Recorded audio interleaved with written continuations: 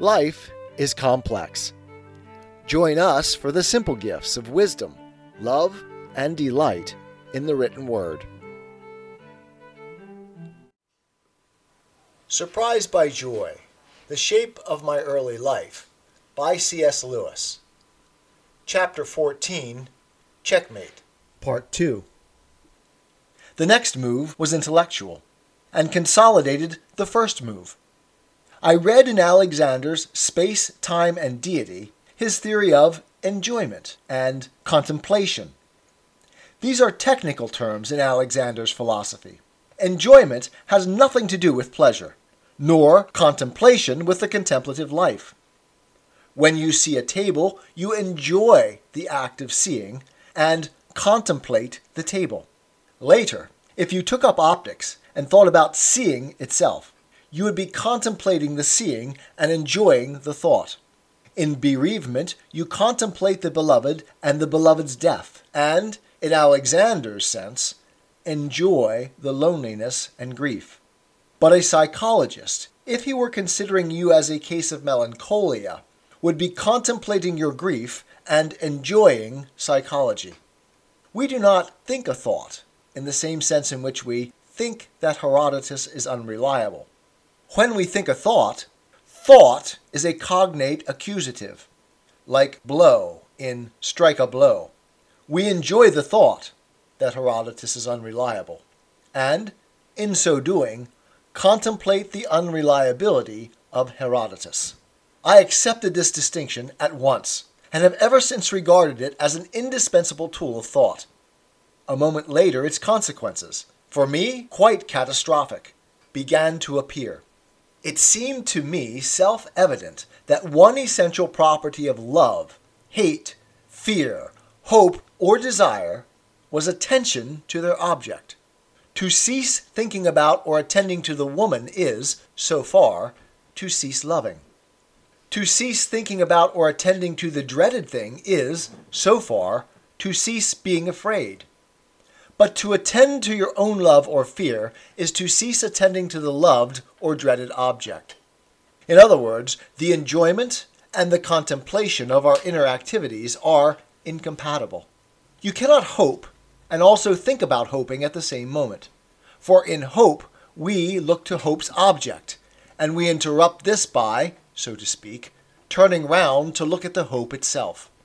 Of course, the two activities can and do alternate with great rapidity, but they are distinct and incompatible. This was not merely a logical result of Alexander's analysis, but could be verified in daily and hourly experience. The surest means of disarming an anger, or a lust, was to turn your attention from the girl or the insult and start examining the passion itself.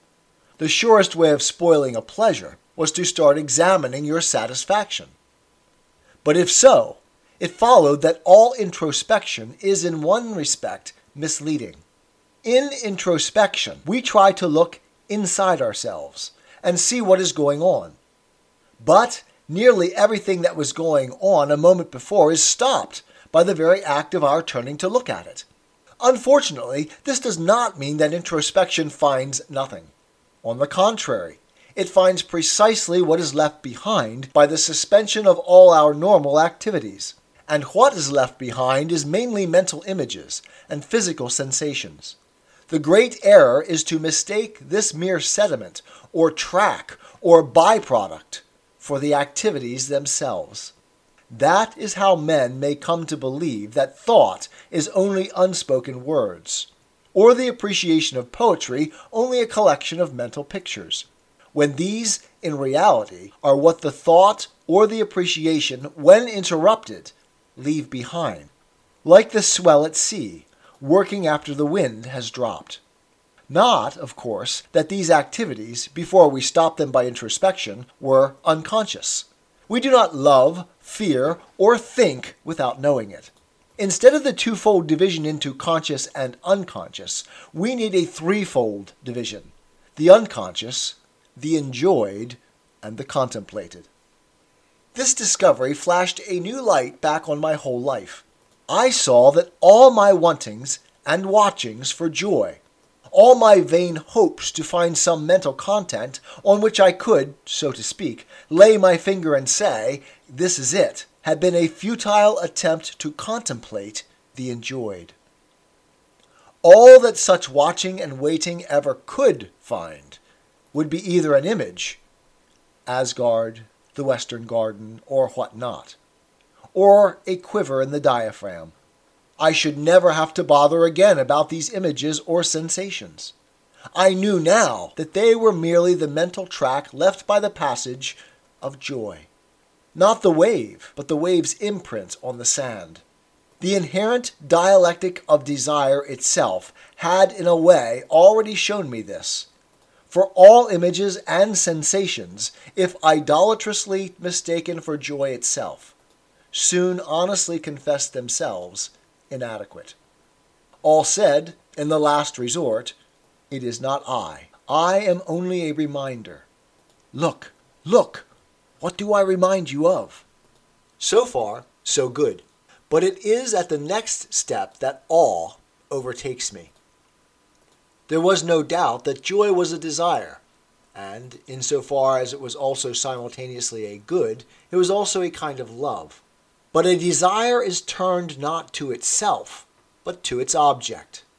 Not only that, but it owes all its character to its object. Erotic love is not like desire for food. Nay, a love for one woman differs from a love for another woman in the very same way, and the very same degree as the two women differ from one another. Even our desire for one wine differs in tone from our desire for another. Our intellectual desire, curiosity, to know the true answer to a question is quite different from our desire to find that one answer, rather than another, is true. The form of the desired is in the desire. It is the object which makes the desire harsh or sweet, coarse or choice, high or low. It is the object that makes the desire itself desirable or hateful. I perceived, and this was a wonder of wonders, that just as I had been wrong in supposing that I really desired the garden of the Hesperides, so also I had been equally wrong in supposing that I desired joy itself. Joy itself, considered simply as an event in my own mind, turned out to be of no value at all. All the value lay in that of which joy was the desiring. And that object, quite clearly, was no state of my own mind or body at all. In a way, I had proved this by elimination. I had tried everything in my own mind and body, as it were, asking myself, is it this you want? Is it this? Last of all, I had asked if joy itself was what I wanted, and labeling it aesthetic experience, had pretended I could answer yes. But that answer, too, had broken down. Inexorably, joy proclaimed, "You want, I myself am your want of, something other, outside, not you or any state of you." I did not yet ask, who is the desired? Only, what is it? But this brought me already into the region of awe, for I thus understood that in deepest solitude there is a road right out of the self, a commerce with something which, by refusing to identify itself with any object of the senses, or anything whereof we have biological or social need, or anything imagined, or any state of our own minds, proclaims itself sheerly objective, far more objective than bodies, for it is not, like them, clothed in our senses. The naked other, imageless, though our imagination salutes it with 100 images, unknown, undefined, desired. That was the second move, equivalent, perhaps, to the loss of one's last remaining bishop. The third move did not seem to me dangerous at the time. It consisted merely in linking up this new éclaircissement about joy with my idealistic philosophy. I saw that joy, as I now understood it, would fit in. We mortals, seen as the sciences see us, and as we commonly see one another, are mere appearances. But appearances of the absolute. Insofar as we really are at all, which isn't saying much, we have, so to speak, a root in the absolute, which is the utter reality. And that is why we experience joy. We yearn, rightly, for that unity which we can never reach except by ceasing to be the separate phenomenal beings called we. Joy was not a deception. Its visitations were rather the moments of clearest consciousness we had.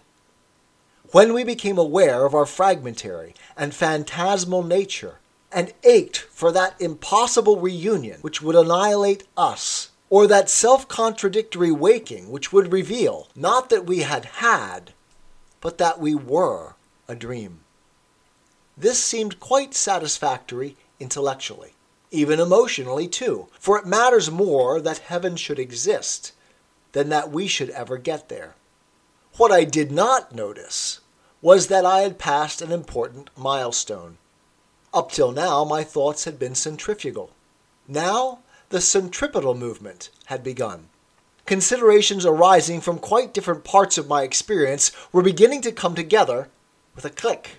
This new dovetailing of my desire life with my philosophy foreshadowed the day, now fast approaching, when I should be forced to take my philosophy more seriously than I ever intended. I did not foresee this. I was like a man who has lost merely a pawn and never dreams that this, in that state of the game, means mate in a few moves. The fourth move was more alarming. I was now teaching philosophy, I suspect very badly, as well as English. And my watered Hegelianism wouldn't serve for tutorial purposes. A tutor must make things clear. Now the absolute cannot be made clear. Do you mean nobody knows what? Or do you mean a superhuman mind, and therefore, we may as well admit, a person? After all, did Hegel and Bradley and all the rest of them ever do more than add mystifications to the simple, workable, theistic idealism of Berkeley? I thought not. And didn't Berkeley's God do all the same work as the absolute, with the added advantage that we had at least some notion of what we meant by him? I thought he did. So, I was driven back into something like Berkeleyanism, but Berkeleyanism with a few top dressings of my own. I distinguished this philosophical God very sharply, or so I said, from the God of popular religion.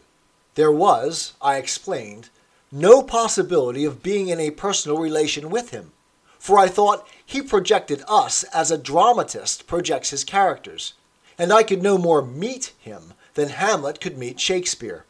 I didn't call him God, either. I called him Spirit. One fights for one's remaining comforts.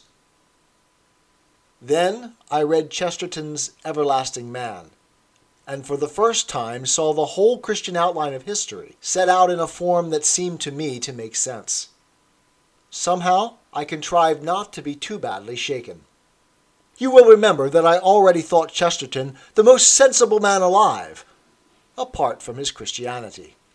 Now, I veritably believe, I thought, I didn't of course say, words would have revealed the nonsense, that Christianity itself was very sensible, apart from its Christianity. But I hardly remember, for I had not long finished The Everlasting Man when something far more alarming happened to me. Early in 1926, the hardest boiled of all the atheists I ever knew sat in my room on the other side of the fire and remarked that the evidence for the historicity of the Gospels was really surprisingly good. "Rum thing," he went on. "All that stuff of Fraser's about the dying God. Rum thing. It almost looks as if it had really happened once."